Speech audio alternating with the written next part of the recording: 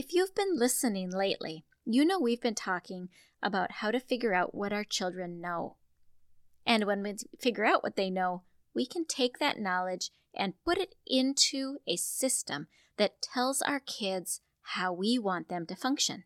Today, we are going to talk about a back-to-school routine, getting up in the morning and getting your kiddo out the door.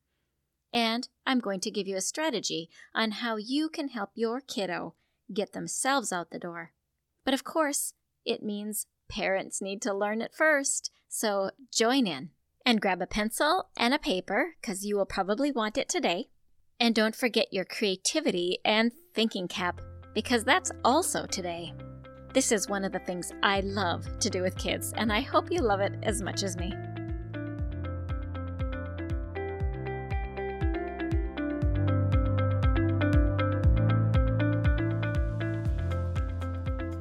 Does your child have a speech-language delay, and you really want them to talk?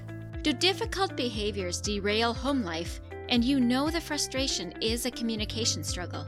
Does your child see a speech therapist, and you wonder, what do they do, and how can I help? If these or similar questions are in your mind, this podcast is for you. Hello, my name is Dina Lynn Rosenbusch. I am a speech-language pathologist that has worked with children from birth to 21 for 3 decades. And in my classrooms, I see you wanting to connect with the heart of your child, but their speech and language skills create a barrier. So if you have a kiddo that has difficult behaviors, needs to expand their language or learn to say speech sounds, and maybe even receives speech therapy, stay tuned, because in this podcast, you will learn how to use your daily life as a tool to communication practice, and how to do that practice. You will become confident knowing you are making the difference you want to make. And you will hear success stories of parents who have navigated these struggles already. We'll do this all while focusing on building deep, meaningful connection and confidence in your kiddo. So grab a cup of coffee along with a notebook and pen. It's time to speak in the way your child's brain understands. And that is the language of play.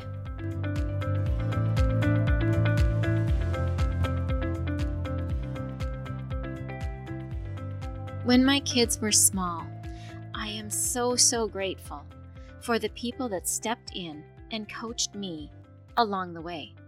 I am so grateful for the people that consulted with me about my students and helped me make the link from what I'm learning in the classroom to what I'm learning at home. This kind of support, I think, is so valuable. It changed the way my home ran, and that motivates me to be able to do this for you. Whether it's because you want to be able to teach your kiddos some speech and language skills, or support the work that the speech therapist is doing with your child, or simply communicate with your kids in ways that their brain understands better, email me at hello@thelanguageofplay.com so you can gain the skills and the clarity to know what it is that you're trying to teach and know how it is to teach it. All right, friends. Let's get into today's episode and zoom in on what you can do to specifically help your child to get these routines down and what the last 3 episodes really had to do with it. First, I'm going to recap. In episode 75, we talked about when our kids wiggle and talk when they're sitting in a place where they are not supposed to wiggle and talk, but rather you, as the adult, are trying to listen, so you want them to be quiet. Much of the time, we give our child an electronic device these days. But I will say that though that keeps them quiet, they are not able to also listen and process the information. So if we're teaching our children to pay attention, and if we're trying to increase their listening skills, then the electronic is working against you. And I'm guessing that that is true for you because you're listening to this podcast, and this is about how to get kids to listen better as one of the main things that I teach. When we want our kids to pay attention, and we give them a blank piece of paper and tell them, write anything you hear. That was the goal in episode 75. Not teaching from their drawing, not correcting their art, being sure that you celebrate what they did here. And all of this encourages kiddos to be able to give a full self-expression and be proud of the work that they come up with. This gives license to that creative freedom that we want our children to build, because that ultimately turns into problem solving and other higher order thinking skills. In and of itself, episode 75 is focused on helping our kids learn to listen and pay attention. But in doing that practice, you get an outcome that leads you into understanding what's going on in your child's mind. That is what prompted me to do episode 76, because we have a wealth of information if we know how to read it. After doing the activities in 75, we can take them in 76, and we can see what it is that our children actually understand. When our children are small, it simply just gives us a window into what else they don't understand. For example, the multiple meaning words that we use in English, and the child may or may not catch the right meaning in the context where they were listening, but rather what you see in their drawing is what they do understand from that particular word. When children get a little bit older, you will see whether or not they understand the concept in sentences based on how they understood the sentence. And of course, that is through the lens of their own experience. They can only understand what they're listening to based on if they've had the experiences already or know something about it from books or life that you have exposed them to. As your kids get older yet, they may use a combination of pictures and words to define what it is that they're listening to. And again, you will be able to look at their drawings and their writings and see how full or how complex or how simplified their understanding is of that topic. And again, the context is that you and your child are together listening. Then, in episode 77, I took in the idea of, now that you've seen what your child does and doesn't understand, let's use that to our advantage. We can see in their pictures what their understanding is. And if we see in the pictures that they are confusing multiple meaning words or figurative language or getting simplified thoughts from something more complex, then we can also take that information with us when we are trying to get our kids to do things. Because ultimately, we want our kids to listen and do and learn and be productive members of society. So since we're focused on that, we want to be able to whittle back our instructions so we meet them where they're at, and then progressively we increase the complexity. This is with hands-on tasks as well as with language. Taking that concept, in episode 77, I decided to apply the concept of showing you what the child understands through picture and applying it to a get ready for school routine. I wanted to show you how you can actually use some of the things that they understand that they draw in their pictures to use it to your advantage. You don't have to repeat as much if your pictures do the repeating for you. And you can use what you see that they know to be able to give instruction. Therefore, I decided that the back-to-school routine that we were going to talk about was with a 6-year-old girl who needed to get dressed and brush her teeth.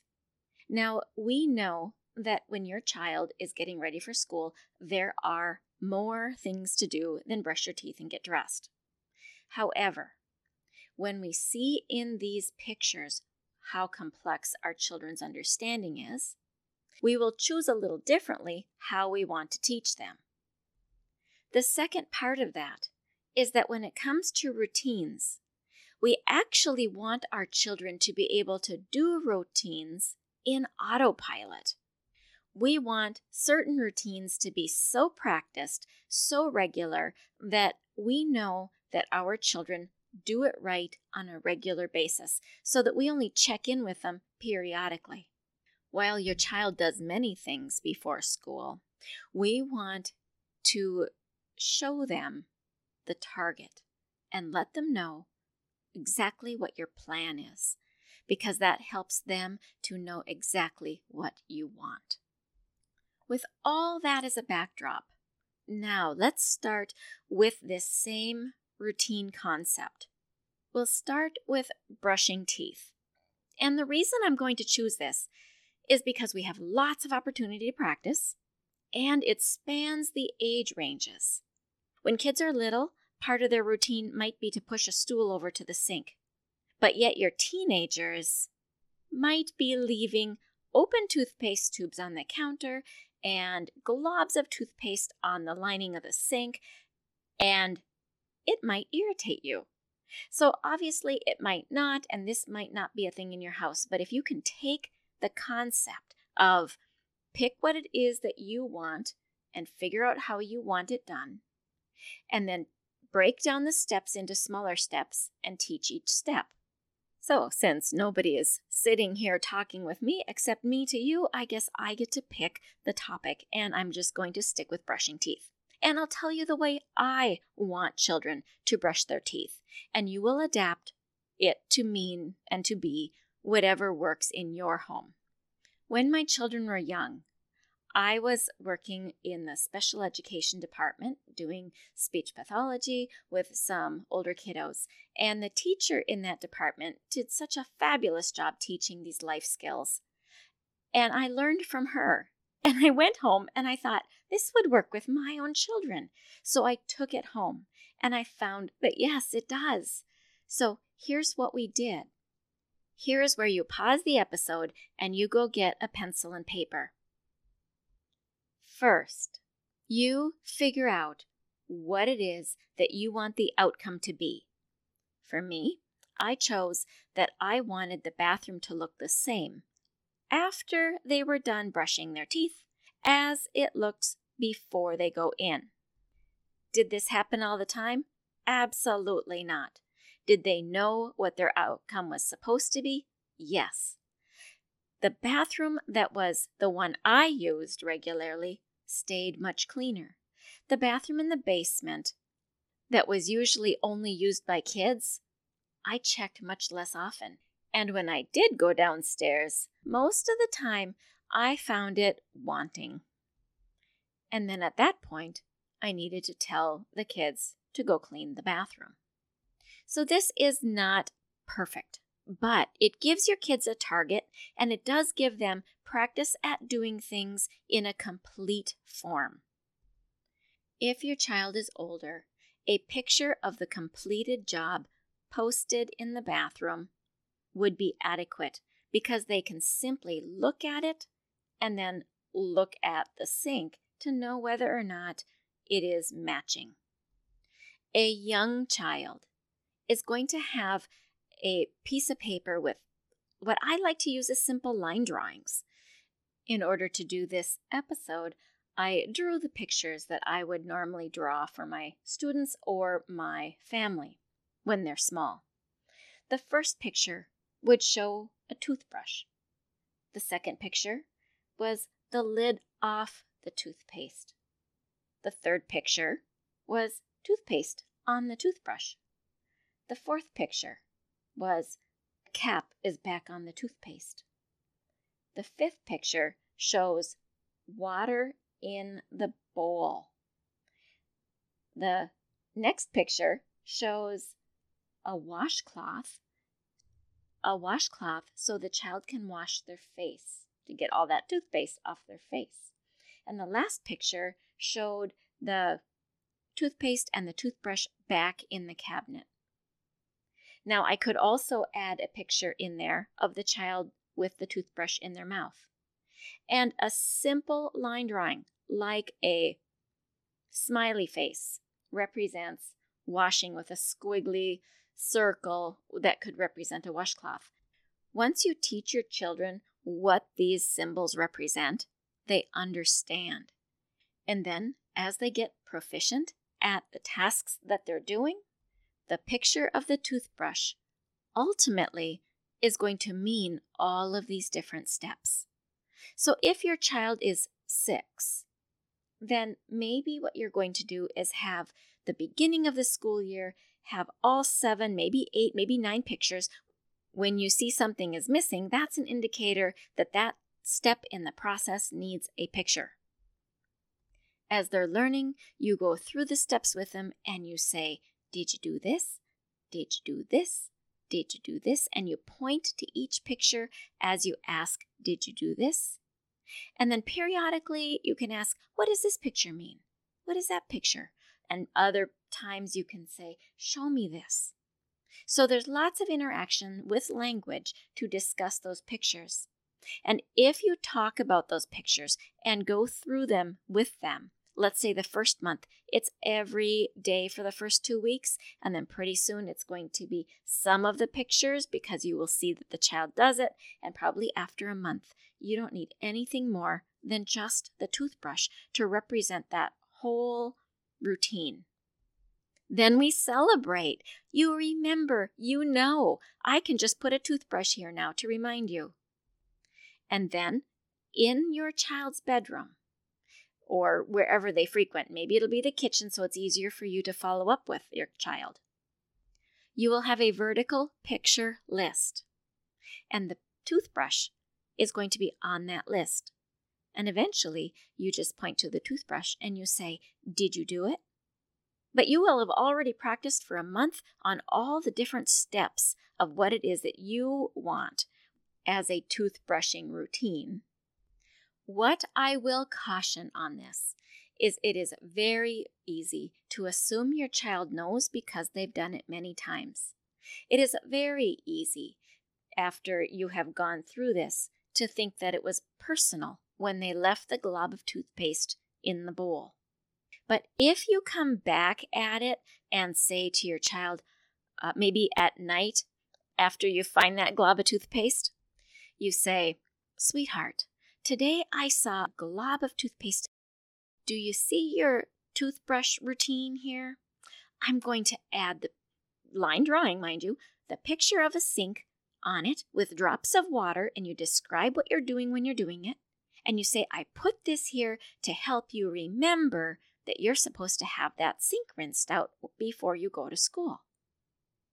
You say it just as happily as I said it here, because if you stay in that mindset that your child is practicing and they are going to make mistakes, and it is our job to guide them back into the practice of what it is that they need, and they feel like you are on their team, you are here for them, you've got their back, it is much, much more likely that they will continue to grow along the way.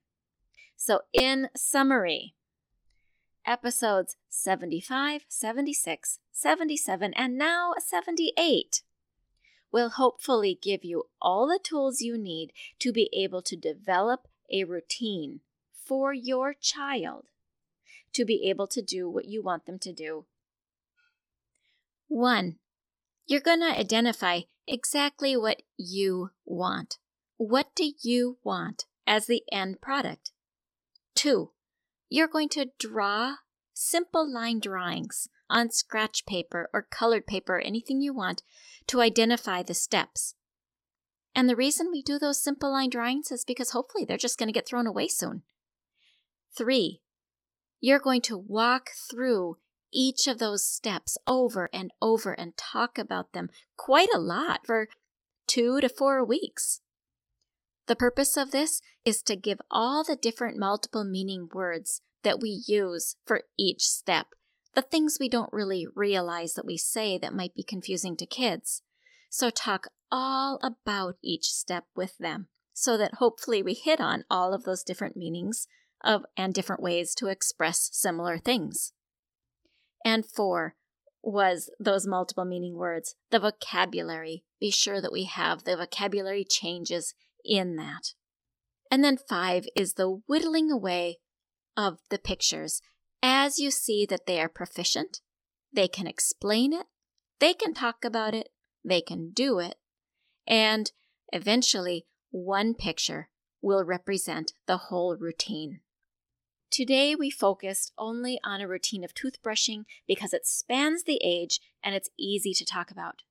But I know that many of you are dealing with issues that are not easy to figure out how to talk about. Many of you are struggling with what is it that I do with my child when they truly aren't listening. And that is what I designed my coaching program for parents for. Some things just are so specific that we would need to talk about your child in your circumstances with your conditions. And in that case, we can work through a plan, a strategy. Maybe it's a visual routine and maybe it isn't, to be able to get your kiddos to do what it is that you want them to do in the timelines that you want them to do it. There is no magic bullet, but the better parenting we do, the better results we will have. I know I needed a ton of help when my kids were born. I knew nothing, and I am so grateful for the people that stepped into my life, that consulted with me, that coached me, that helped me along the way. It made all the difference in my home life. I hope this episode met the need of being able to zoom in even further and talk more details about how to create a routine with your kiddos.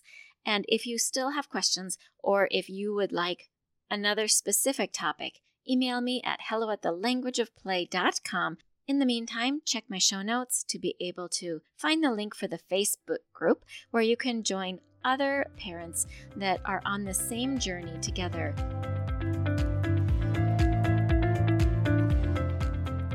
Hey parents, I hope you found this episode helpful. If so, would you please take 30 seconds and share it with a friend who also lives or works with children? I would really appreciate it if you would leave a quick review for the show on Apple Podcasts. I read every review and it lights me up to know that this show is making a difference. Then come join my Facebook community, where you'll meet other parents who are dedicated to helping their children grow too. You'll find the link in the show notes. Thank you for joining me. Now it's time to go. Let's pop our kiddos in the strollers and go look around outdoors and see what we have to talk about.